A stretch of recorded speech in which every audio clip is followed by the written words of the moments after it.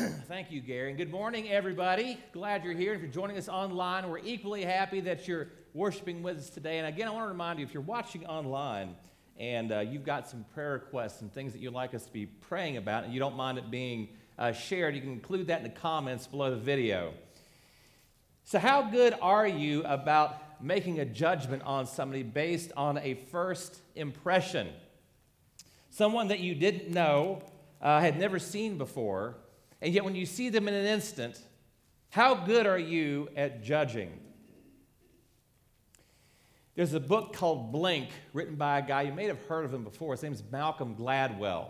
He's a believer, and he wrote this book to show people actually how often they make these subconscious decisions about people and how bad they are at it. And in that book, he includes this story. It was about an opera, rather it was a symphony, and they were auditioning people. And they decided to change the way they were doing it because initially they believed their first impressions of listening to someone was very accurate. They thought they were unbiased. But they were quickly disproven when they decided to start putting up screens that people would audition from behind so they could never see the person that was playing the instrument. And in 30 years in this particular symphony, with the screens in place, the number of women, and this is the top U.S. orchestra, it increased fivefold. And instrumentalists who had previously been eliminated from consideration were now being accepted with these screens in place. Because when factors like outward appearances and unconscious prejudice were removed, then they were only looking at the ability of the person. And one person in particular struck them when they began this new method of auditioning. It was a woman named Julie Lanzmann. And she played French horn. This was the Met.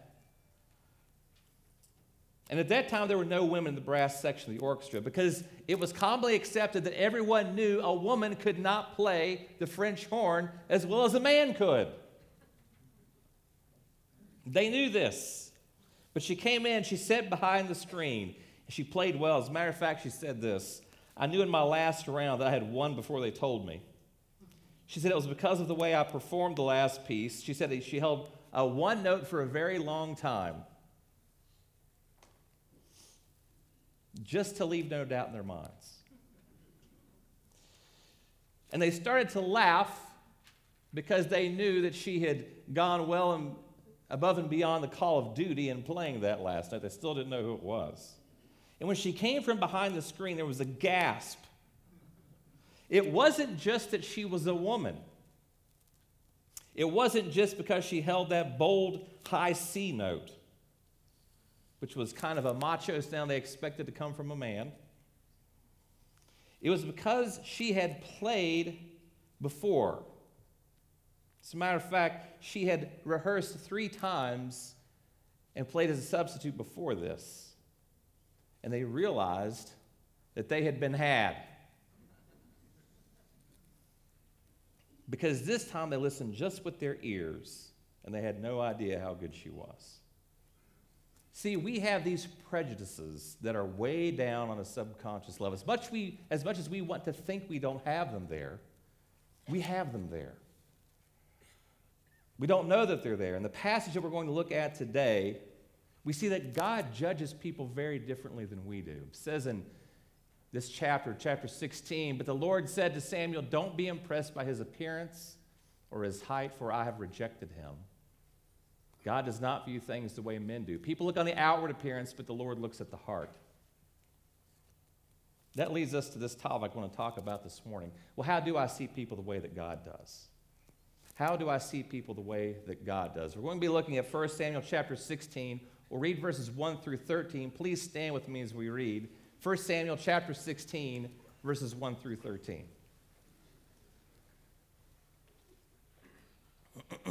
The Lord said to Samuel, how long do you intend to mourn for Saul? I have rejected him as king over Israel. Fill your horn with olive oil and go. I am sending you to Jesse in Bethlehem, for I have selected a king for myself from among his sons.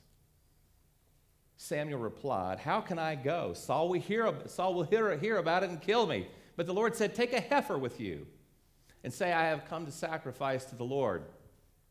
Then invite Jesse to the sacrifice, and I will show you what you should do. You will anoint for me the one I point out to you. Samuel did what the Lord told him. When he arrived in Bethlehem, the elders of the city were afraid to meet him. They said, do you come in peace? He replied, yes, in peace. I have come to sacrifice to the Lord. Consecrate yourselves and come with me to the sacrifice. So he consecrated Jesse and his sons and invited them to the sacrifice. When they arrived, Samuel noticed Eliab and said to himself, surely here before the Lord stands his chosen king. But the Lord said to Samuel, don't be impressed by his appearance or his height, for I have rejected him. God does not view things the way men do. People look on the outward appearance, but the Lord looks at the heart. Then Jesus called Abinadab and presented him to Samuel, but Samuel said, the Lord has not chosen this one either. Then Jesse presented Shammah, but Samuel said, the Lord has not chosen this one either. Jesse presented 7 of his sons to Samuel, but Samuel said to Jesse, the Lord has not chosen any of these. Then Samuel said to Jesse, is that all of the young men? Jesse replied, there's still the youngest one, but he's taking care of the flock.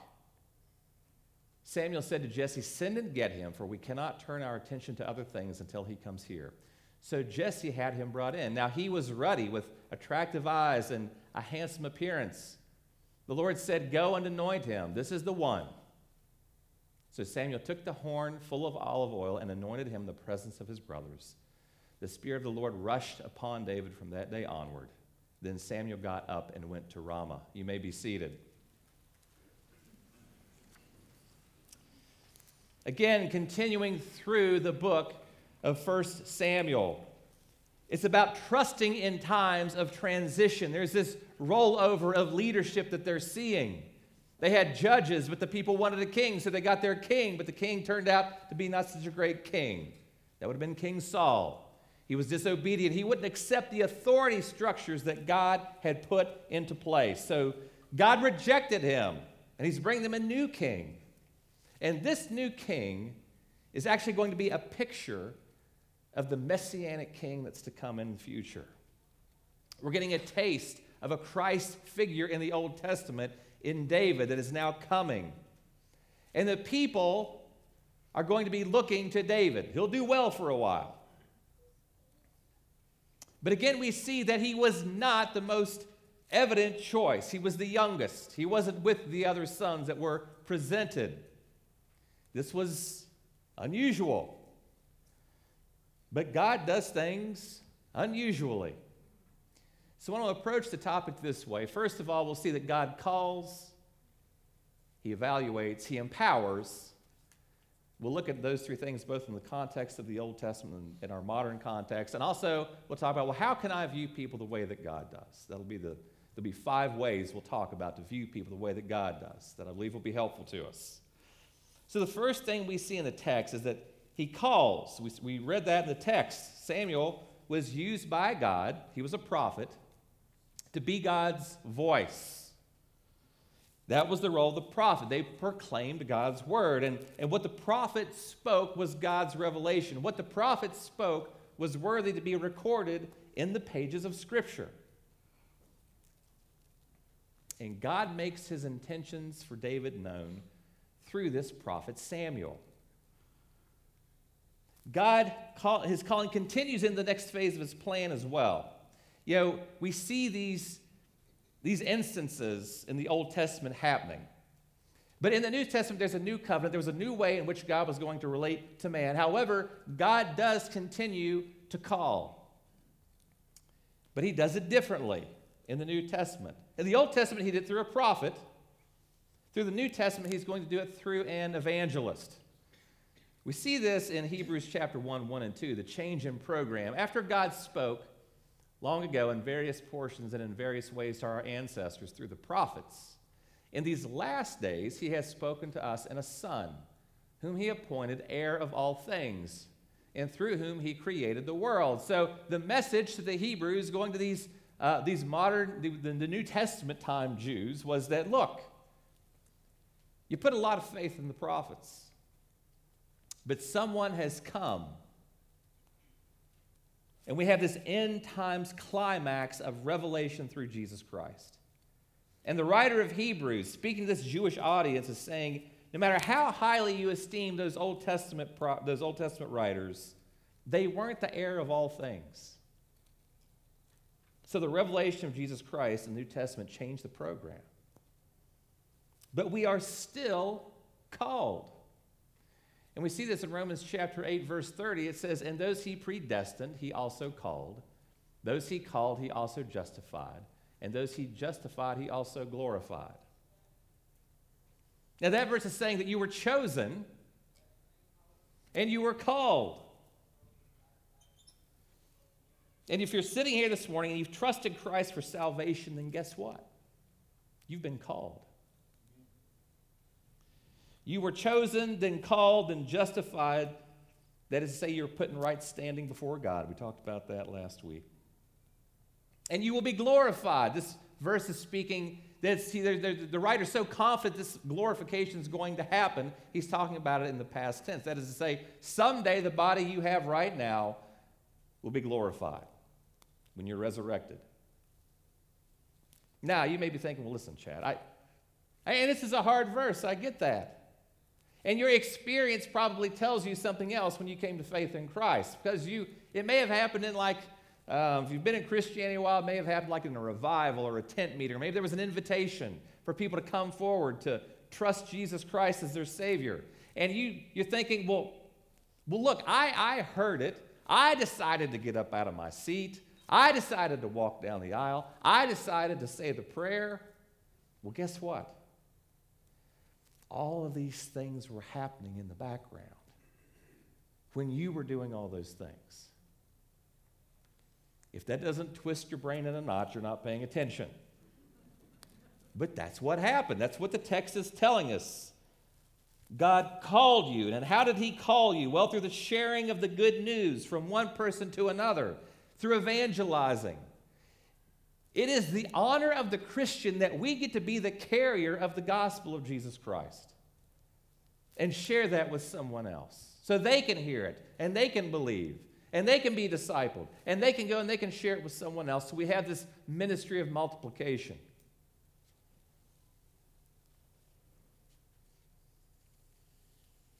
So God called someone to service back then, David, and he does it now. And when God calls you and calls you to salvation, he's going to call you to all kinds of cool stuff. It's not an easy calling. And when you respond to the call, you do it through faith. And guess what? When you did that, you gave it all up.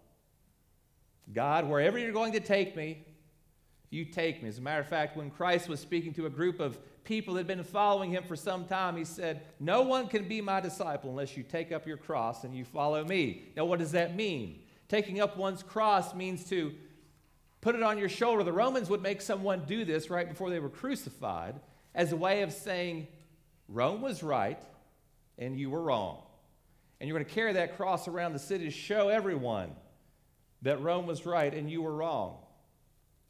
So when you take up that cross, you're saying God was right. I'm going to do it his way. And whatever he shows me to do, I'm going to do. You think at 6 years old I thought I'd be up here preaching sermons? No.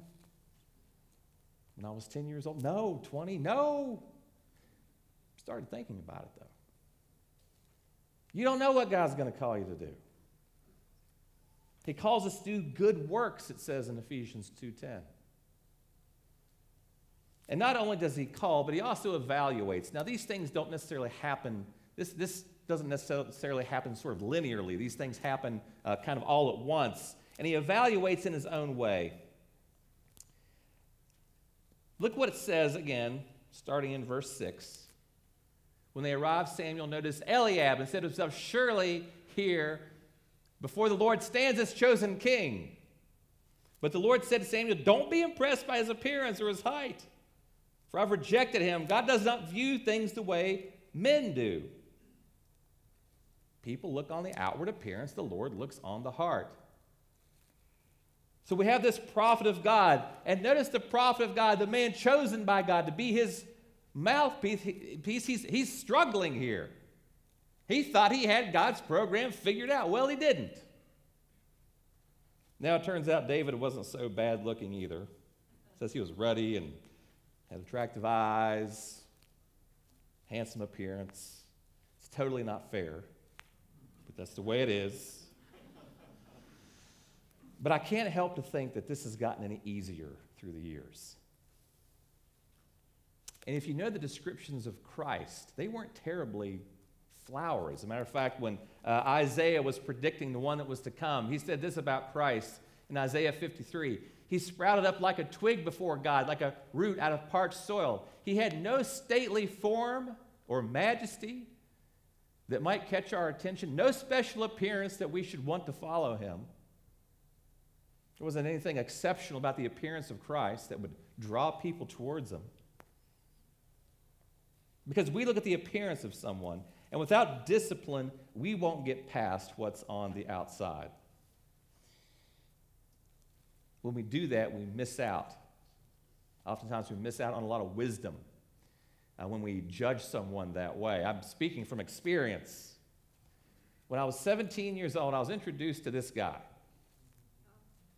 His name's Francis Schaeffer. He's a brilliant theologian. As a matter of fact, last week I quoted him quite a bit. He wrote a book that turned out it was sort of a things to come. He was like he saw 2020 coming and talked about how churches would respond in a book he'd written decades earlier.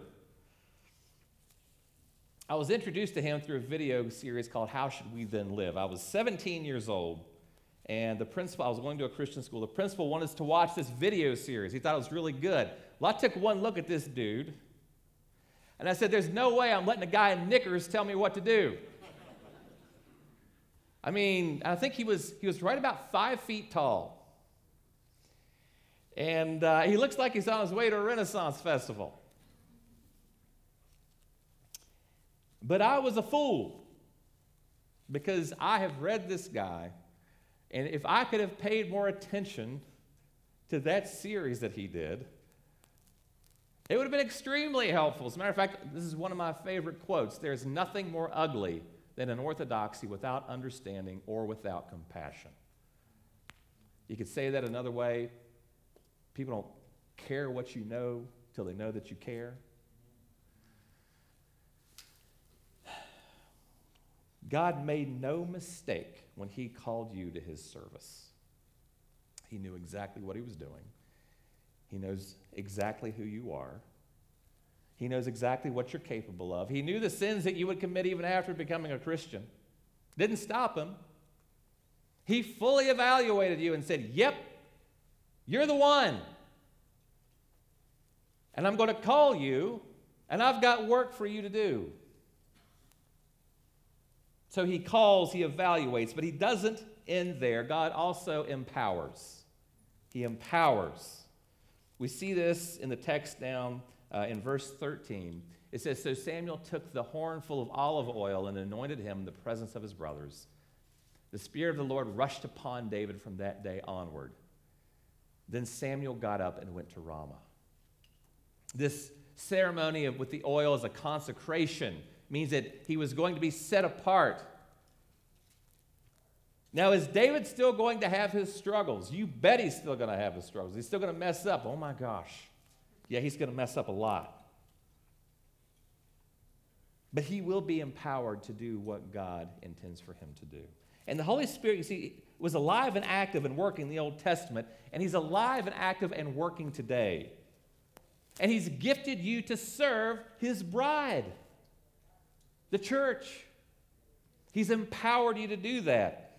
So he empowers, and what does that actually mean? There's this wonderful quote that I came across whenever I was studying. It says, this means both that we should be cautious about judging other people and their potential effectiveness in the kingdom of God, and also that we should not question our own abilities and gifts for service. We may feel that we do not have much to offer God, but that would be a superficial evaluation based on our own limited perspective. If God calls, he also empowers. Do you see the people around you as empowered and called servants of the Almighty God. Because that's exactly who you are. Again, Ephesians 2:10, it tells us that God saved us. Why? To do the good works that he planned in advance for us to do. Now, this leads us to our last question then. How do I view people that way? How can I view people the way that God does? We've been talking about, and the text brings up outward appearances and not judging a book by its cover. However, this could also speak to someone who may have different ideas and perspectives than you do. And I think in probably one of the most divisive times that I feel like I've experienced in my lifetime, we have people that sit on both sides of the aisle with different thoughts about politics and masks and all kinds of things. And I believe it's important that we view everybody beyond that. We aren't just our ideas. So first of all, I want to suggest 5 ways here. First of all, assume the best. Assume the best. And it's much easier said than done. We naturally assume the best about ourselves, as a matter of fact. And research shows that we inflate our good qualities. So here's some good news. If you're like most people, you're way above average at almost everything. This is called illusory superiority. And it's also called the Lake Wobegon effect. That's from a Garrison Keillor writer. He had a fictional town in Minnesota where he say that all the children are above average. Remember that? That's called the sense of illusory superiority. It simply means that we inflate our positive qualities and abilities, especially in comparison to other people. We naturally think we're better than the average person. And they've done a lot of studies on this. We overestimate ourselves. They asked 1 million high school students how well they got along with their peers. Nobody rated themselves below average. 60% of students believe they were in the top 10%. 25% rated themselves in the top 1%. Now, you would think that college professors might have more insight, but they were just as biased about their abilities. 2% rated themselves below average, 10% were average, 10% were average, and 63% were above average, and 25% thought they were truly exceptional. Now, this is statistically impossible, and it's just to demonstrate that we don't see ourselves the right way. And one of the researchers summed up the data this way: it's the great contradiction. The average person believes he is a better person than the average person. In regard to that Lake Wobegon effect, another guy said that one of the clearest conclusions of social science research is that we are proud. We think better of ourselves than we really are. We see our faults in faint black and white rather than in vivid color, and we assume the worst in others while assuming the best in ourselves.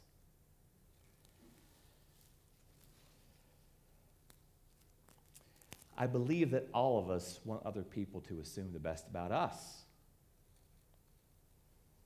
We want to think other people understand that, well, we did things with the right intentions. We did what we thought we were supposed to do. That's the way we want to be treated. I think it echoes Ephesians 4:2. Always be humble and gentle, be patient with each other, making allowance for each other's faults because of your love.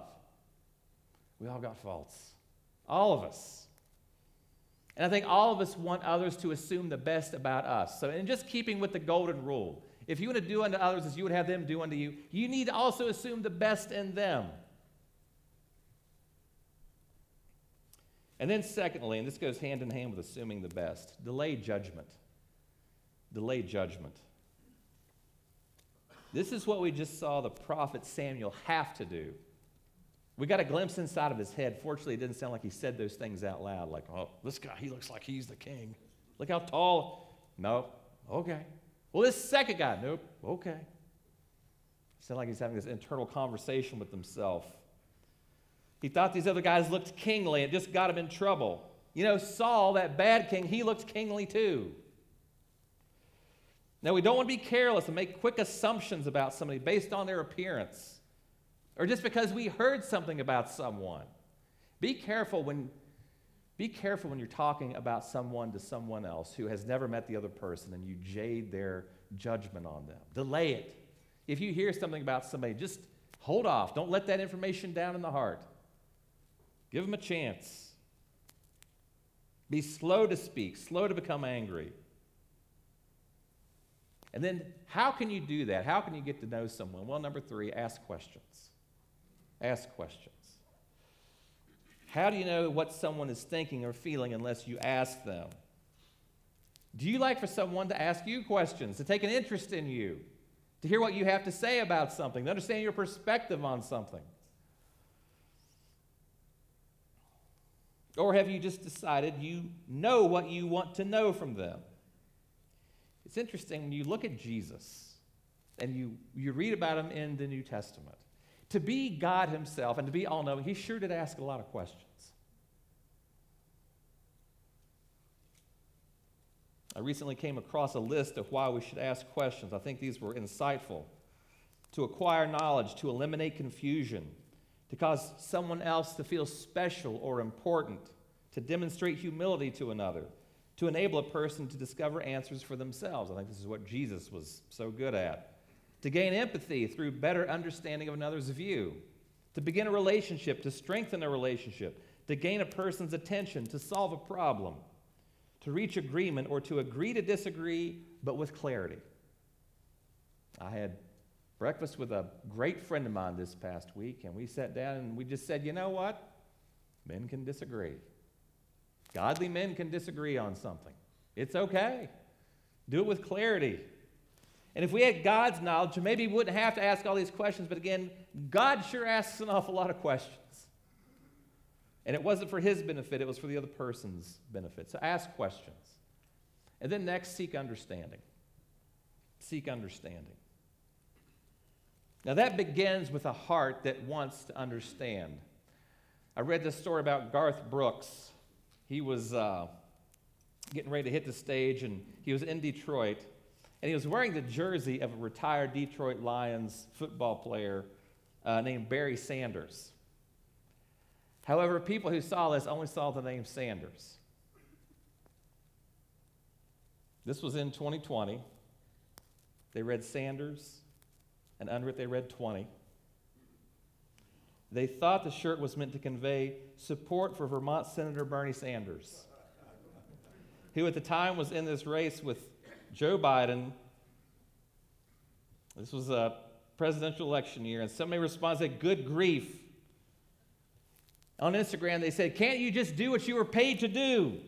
Why do you have to involve politics in a concert?" They said, "We don't pay good money for anything other than to watch you perform." Now, see, when you don't seek understanding and you just act on something like that, and we get caught up in this instant outrage, we really run the risk of looking foolish. Trust me on that, because I've done it enough to know. Instead, a better posture is to seek understanding as we seek to be peacemakers for the gospel of Jesus Christ. So seek understanding. And then next, finally, be teachable. Be teachable. None of us are all-knowing. None of us have this exhaustive knowledge on any subject. So when you meet with somebody that you feel in your heart you're in opposition to them, you can just feel it. Slow down. Man, slow down. And think to yourself, I may just have something to learn from this person. That's the attitude of being teachable.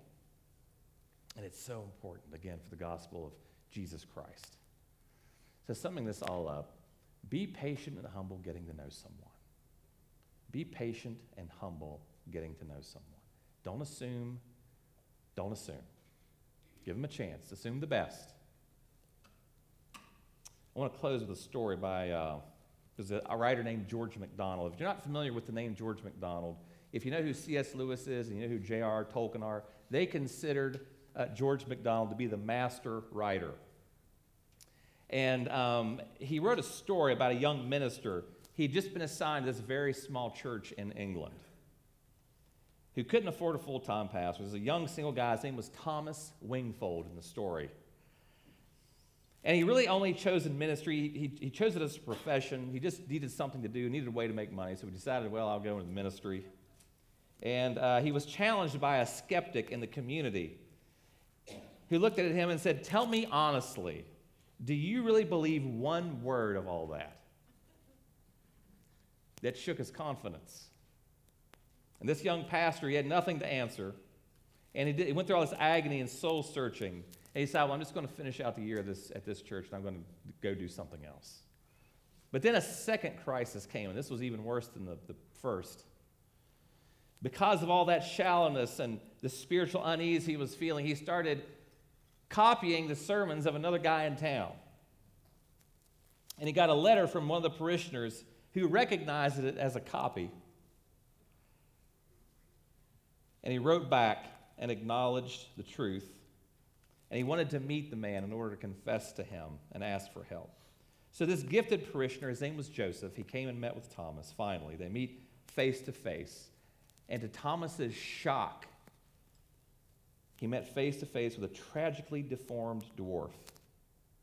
As a matter of fact, it says he looked so terrible that he was described as ghastly in appearance. He was pitied by the community that was around him. But this young minister gets to know him and realizes he's a giant in the faith. So early in their relationship, the two men, they share their stories in complete honesty. The dwarf, his name was Joseph Polwart. He narrated his painful childhood. He talks of being sent away to a boarding school because he was an embarrassment to his family, and of the ways he learned to cope with the derision and the teasing and the jokes of all the other children. Then as an adult, he learned to deal with his deformities and get on with his life, but he remained dissatisfied with himself, he said. And through a bunch of painful experiences, he confessed that he discovered his heart was full of envy and vindictiveness and conceit. And he concluded and said that I began to be aware that heavy affliction as it was to be made so different from others, my outward deformity was but a picture of my inward condition. In that following summer, he committed himself to being a reader of the New Testament and became acquainted with the man Jesus Christ. The minister, Wingfold, confessed his own miserable condition. He said he passed all his exams in church with decency, ordained after 2 years of false preaching, and after 2 years of false preaching, found himself to be a pastor. And this young clergyman confides that Christianity seems useless to him, and he is utterly without direction, though he finds himself now pastoring this good little church in England. And in complete despair, he commits himself to meeting with Joseph Polwart regularly for the purpose of reading and studying the Bible together. And as this novel begins to unfold, this handsome young minister, he comes to respect and appreciate this young deformed dwarf, older deformed dwarf, more than anybody else he's ever known. And he moves from faith in an idea of God to the God himself. See, the truth about a person is a matter of the heart and not a matter of the eyes.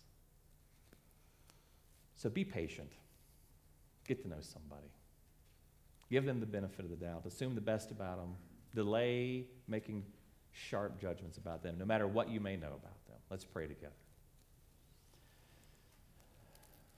Almighty God, how many times have we lost out on opportunities because of our shallowness and our inability to see people the way that you do? And God, I pray that we would delay judgment. Lord, I know how many times I have been way too quick to judge. God, I pray that you'd forgive us for not assuming the best in someone the way that you do, for not seeing our brothers and sisters as empowered and called servants, for looking up to somebody unfairly or looking down on someone unfairly. It reveals our own pride. And God, I thank you for everyone here today. Lord, if there's someone here who does not know you, I pray at the end of the service they would come up and they would ask about how they could have a relationship with you. It's in the name of Jesus we pray. Amen.